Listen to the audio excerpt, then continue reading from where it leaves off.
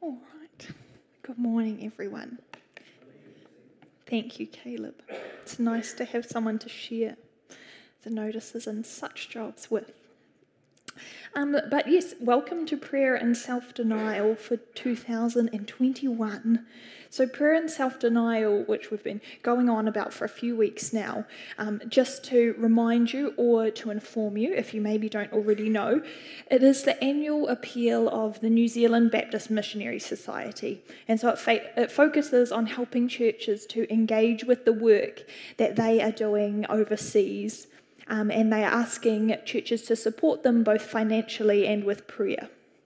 And so the idea of prayer and self-denial is that for the 3 weeks of the appeal, you would choose to give up something, to deny yourself something. And with the financial saving that you gain from that, you would give that towards the work that is being done. And with the time saving that you might get from giving up whatever it is, you would give that time to praying for the missionaries sent out by NZBMS.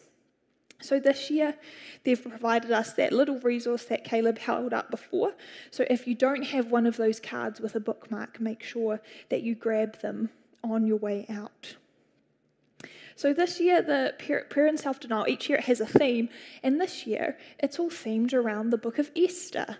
So, you guys will obviously enjoy as over the next 3 weeks we rehash the story all again. But don't worry, no, we're not going to do that. It just happened to be a coincidence that I'd planned the Esther series without knowing what prayer and self-denial was. And then it turns out they're about the same thing. But that's all right, because it just means, we get a head start on it.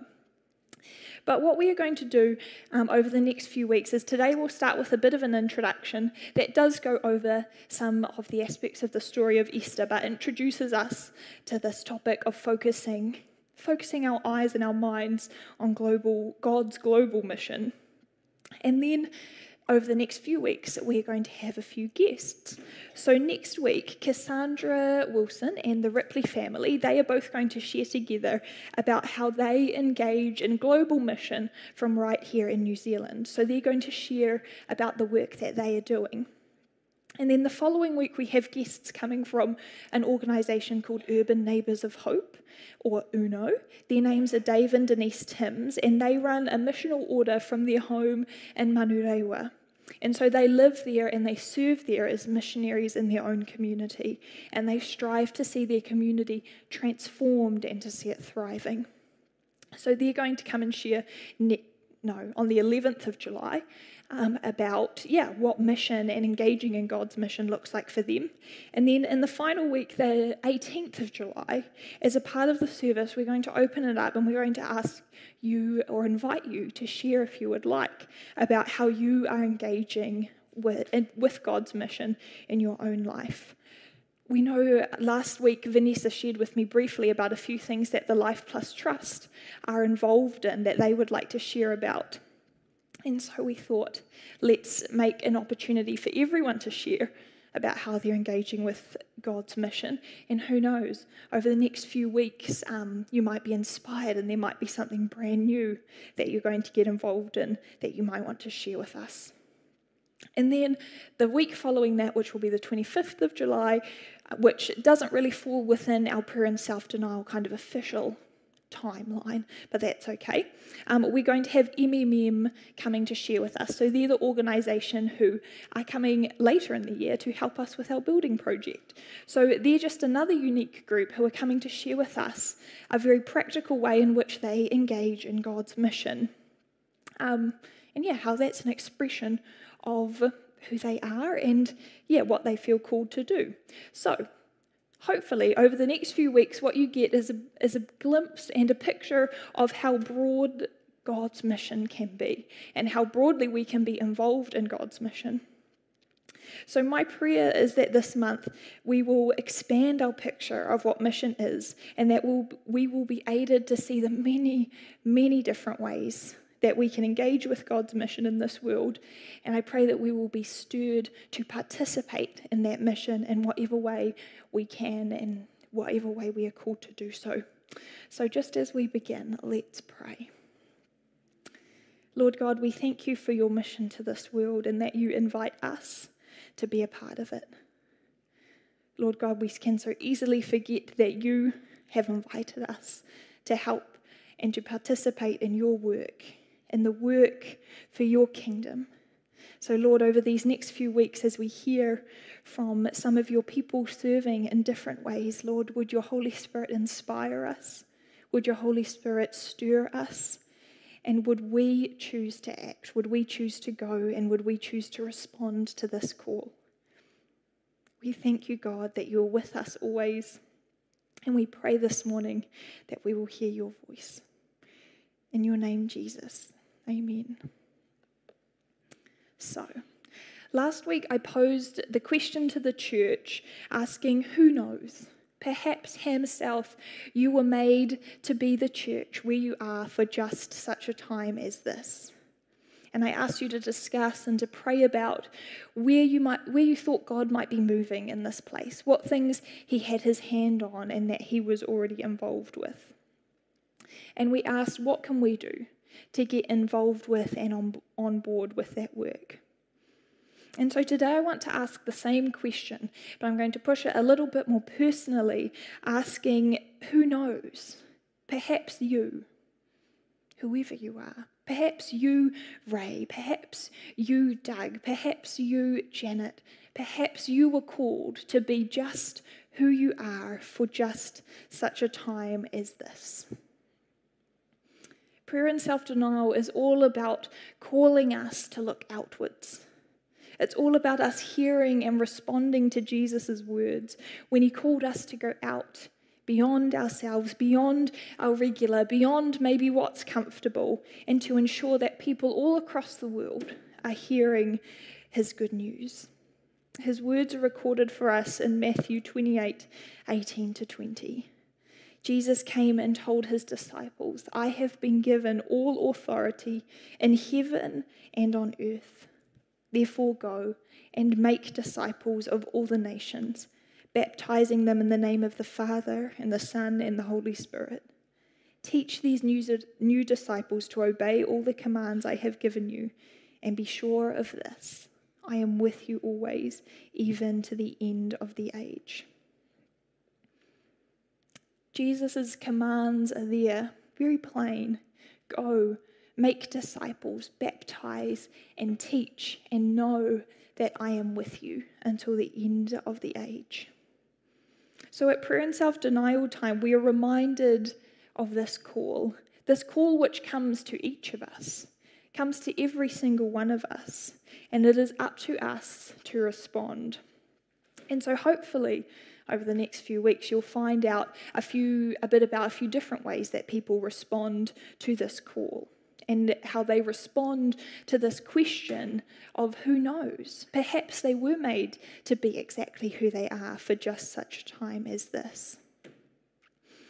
And I hope that what you'll see through all of this is that while the call is the same for each of us, while the call comes to each of us and we are all given a purpose by God, our responses to the call and our purposes within his mission can be very varied and look very different. And we see aspects of the different responses in the story of Esther. In Esther's story, there is this crunch time, this time of crisis, where decisions need to be made, people need to be confronted, action is required. And the three main characters, Esther, Mordecai, and Haman, we see three different responses in this time of crisis from these characters. So we'll start with Haman, the bad guy. And it's probably fair to say that for Haman, he caused a lot of this crisis himself. He caused a lot of this sort of terror through his own actions. But when we read the story of Esther and when we look into the character of Haman, we can see maybe why he brought this all upon, himself and upon others. So Haman is introduced to us in the beginning of chapter 3 when King Xerxes promotes him to be over all of the nobles in the kingdom. So he is the most official, the highest official of all the officials in Xerxes' empire. And the king had commanded that Haman's position was supposed to be respected. So that meant that anyone who met him, anyone who encountered him, they would have to bow down before him when they came into his presence. which Haman, he really loved that. And we can see how much he loved it with how much he hated when Mordecai refused to bow down to him. Haman was filled with rage, and Mordecai's disrespect, dealing with that just wasn't enough, and from that came his plot to kill all of the Jews. Haman then really reveals his true character in chapter 5 when Esther invites him to come to dinner with her and the king, a private banquet, just the three of them. And then at the end of that dinner, when nothing's really resolved between the king and Esther, Esther invites him back again to join the two of them for dinner again the next night. And Haman goes home proud as punch. And Esther 5 verses 9 to 13 says, Haman was a happy man as he left the banquet. But when he saw Mordecai sitting at the palace gate, not standing up or trembling nervously before him, Haman became furious. However, he restrained himself and went on home. Then Haman gathered together his friends and Zeresh, his wife, and boasted to them about his great wealth and his many children. He bragged about the honors that the king had given him and how he had been promoted over all the other nobles and officials. Then Haman added, and that's not all. Queen Esther invited only me and the king himself to the banquet she prepared for us, and she has invited me to dine with them again tomorrow. Then he added, but all of this is all worth nothing as long as I see Mordecai the Jew just sitting there at the palace gate. We're never told of Haman noticing any other Jew not bowing down to him. There's never mention of anyone else who disrespected him or anything. It's just Mordecai. And one man's actions were just enough to end it all for Haman. He said it himself, it's all worth nothing as long as he sees Mordecai the Jew sitting there at the palace gate. With Haman's position came great opportunity. He was gifted, great influence over all sorts of people. He had a direct line in with the very influenceable king. And we could ask, who knows? Perhaps, Haman, you have been promoted over all the other nobles for just such a time as this. Yet Haman's own pride prevented him from ever using his position for any kind of good, because he threw it all away when one person wouldn't bow down to him. Haman was at the center of Haman's world, and he couldn't understand why he wasn't the center of everyone else's. He couldn't bear the thought that that might not be the case.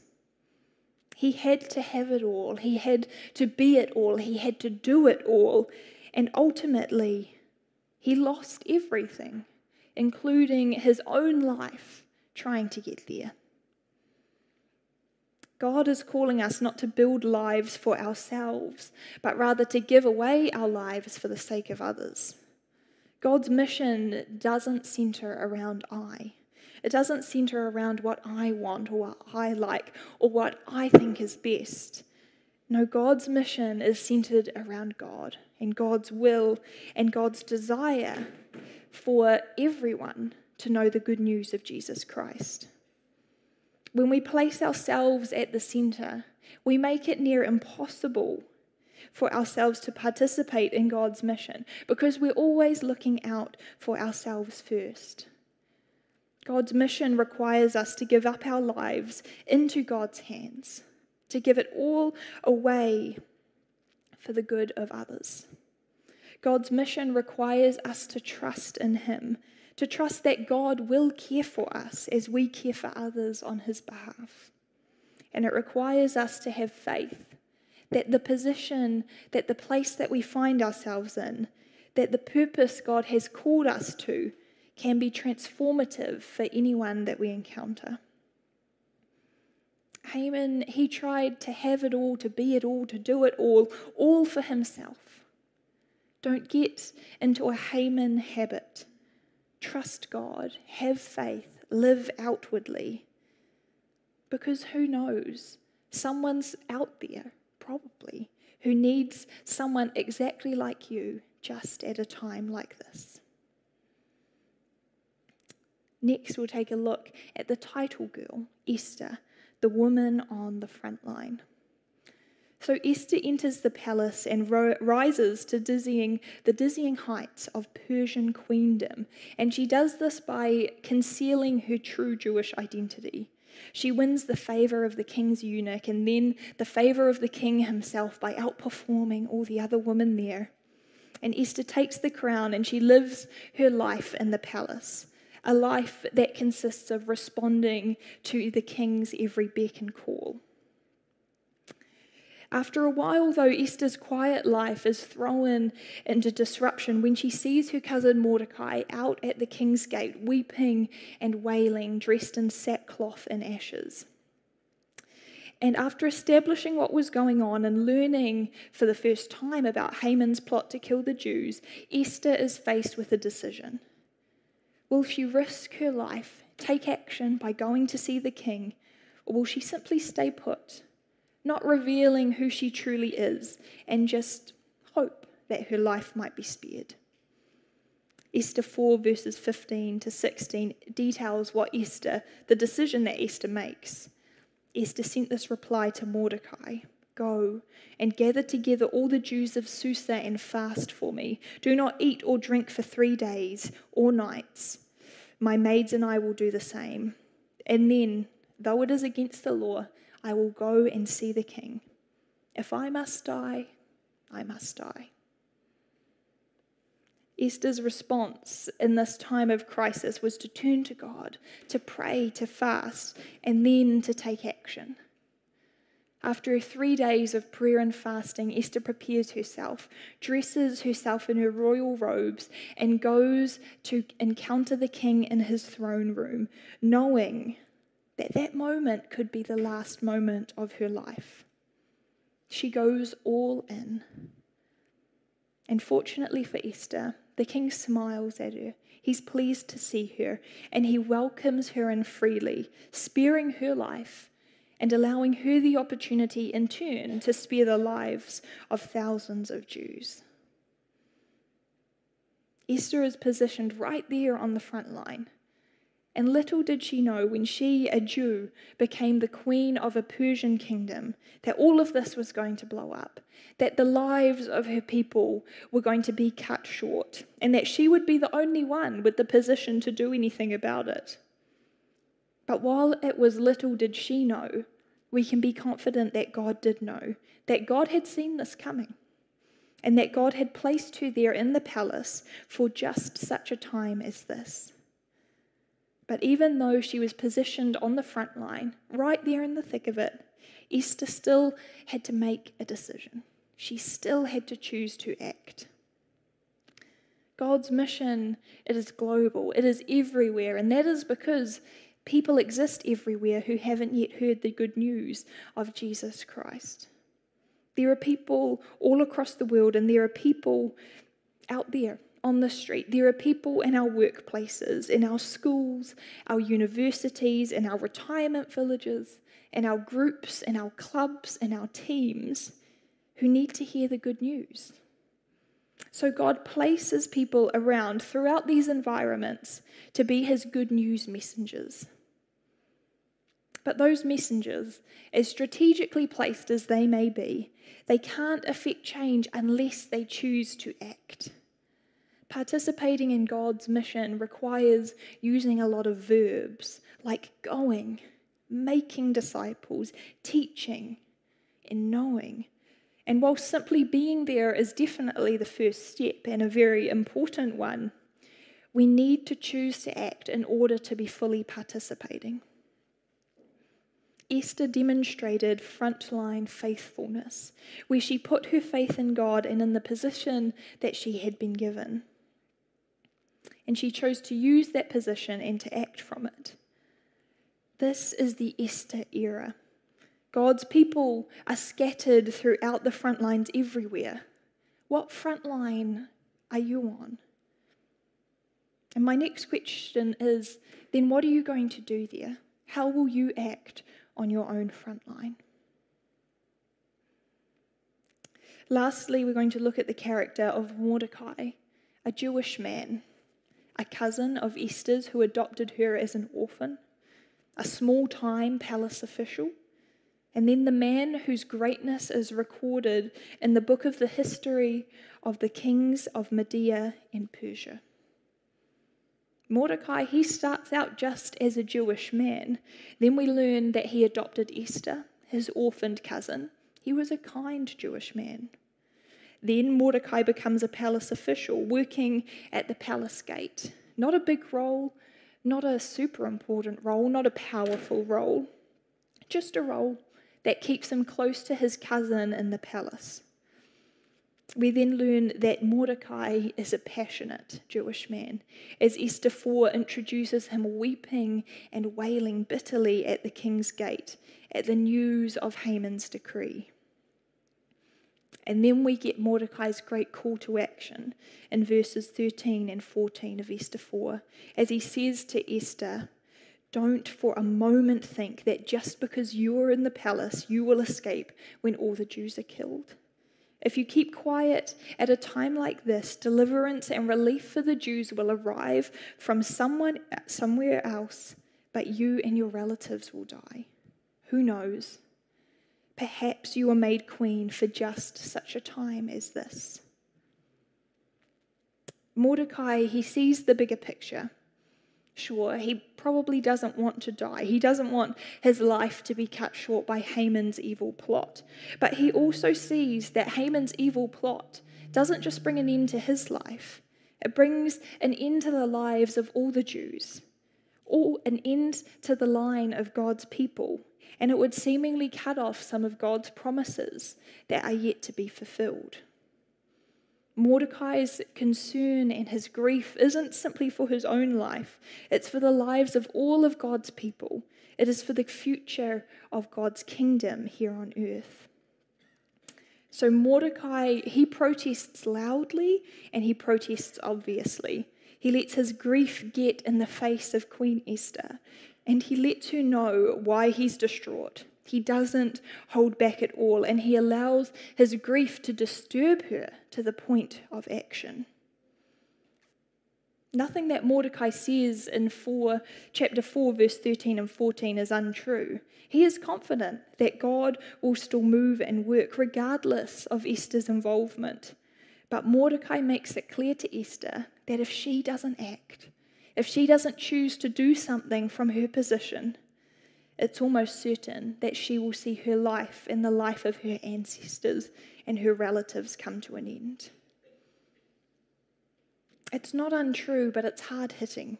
It's difficult to hear, and I imagine for Esther it was hard for her to know that was her reality. Mordecai doesn't hold back at all, but he does give an option. He gives a suggestion of how she might help, of how things could be made different. Who knows, he says to her, but perhaps you were made queen for just such a time as this. We need the Mordecais working for God's mission.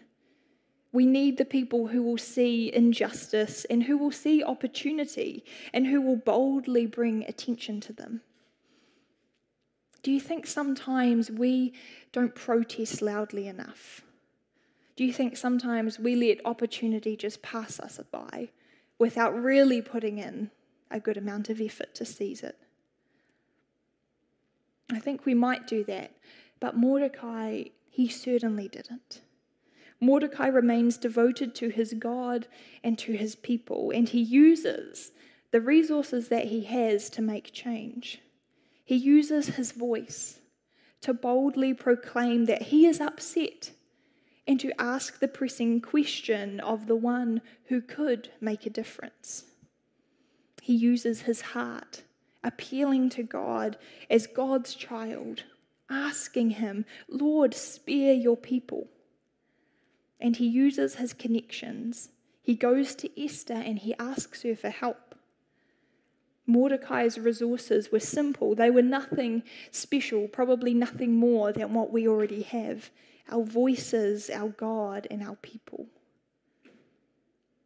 Being a part of the Mordecai movement is how we can see change happen.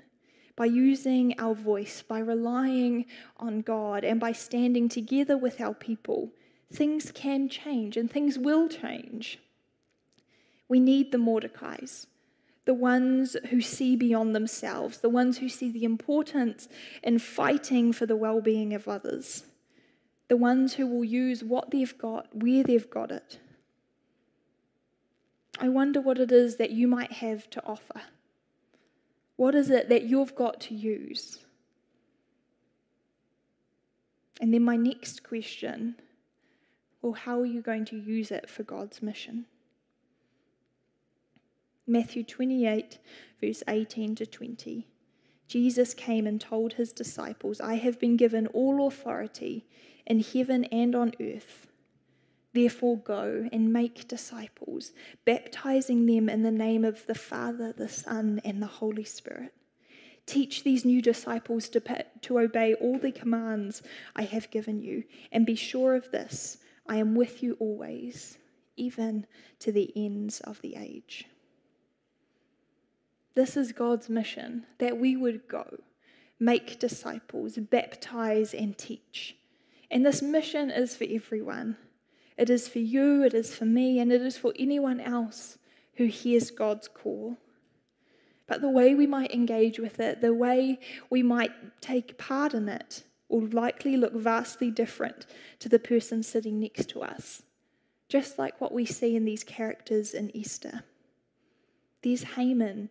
He couldn't even get involved. He couldn't even respond to the call because he was so wrapped up in himself, in serving himself and seeing himself and trying to have it all for himself. We must be mindful of not falling into a Haman habit where we place ourselves at the center. We need to trust God and we need to have faith in his faithfulness to us. Secondly, there's Esther, the Jewish girl who was queen of a Persian kingdom, in the front lines, faced with a decision that risks her own life, yet could spare the lives of thousands of others. Within God's mission, we are each given a purpose, and God calls us and places us strategically to live out that purpose for the betterment of others. Yet in that place and in that purpose, we still have to choose to act. We still have to choose to participate and trust God in that space. And then we have Mordecai, a faithful Jewish man who sees the bigger picture, a man who uses what he's got where he's got. We are called to be a part of God's mission just as we are. We've all got something to give. We don't have to have flashy skills or large amounts of resource. God invites us to participate with whatever it is we've got. In the story of Esther, Haman, Esther, and Mordecai, they all play unique roles, and their responses in this time of crisis are very varied based on their character and their position. But what is clear is that each of them had a place. Each of them had a purpose. Each of them had choices to make, and they had to consider, perhaps I should be right here at just such a time as this. God's mission is global, and we are called to participate in this mission to the ends of the earth. There is good news to be shared, and there are people everywhere who need to hear it. We are called to be messengers, to go, to make disciples, to baptize, to teach, and to know that Jesus is with us always. As you hear this call afresh today, you might find that you need to refocus your priorities, that you need to reset what it is that you value most. Or you might find that you are, in fact, already in the front lines. You're in the thick of it, faced with a choice to either act or to ignore. Or maybe you'll find yourself just right where you are, with a sense that something needs to be done, and you want to be a part of it. As you're reminded of the mission God has called you to today, let me ask the question one more time. Who knows? Perhaps you were made to be exactly who you are for just such a time as this. So who are you? Let's pray. Holy Spirit, would you speak to us and reveal to us who we are? Holy Spirit, would we be bold in coming forward to you and asking for your wisdom, for your guidance on informing us who we are and informing us on what our place, what our purpose in this world is. We thank you that we, just the people of the south of Hamilton, are invited to be a part of God's mission.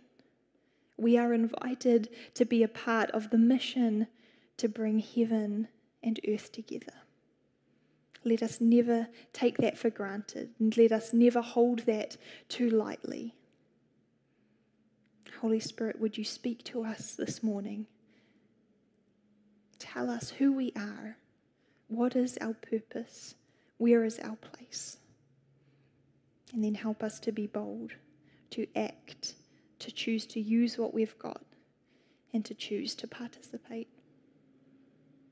But we thank you, God. What a privilege it is to be messengers of your good news. In Jesus' name, amen.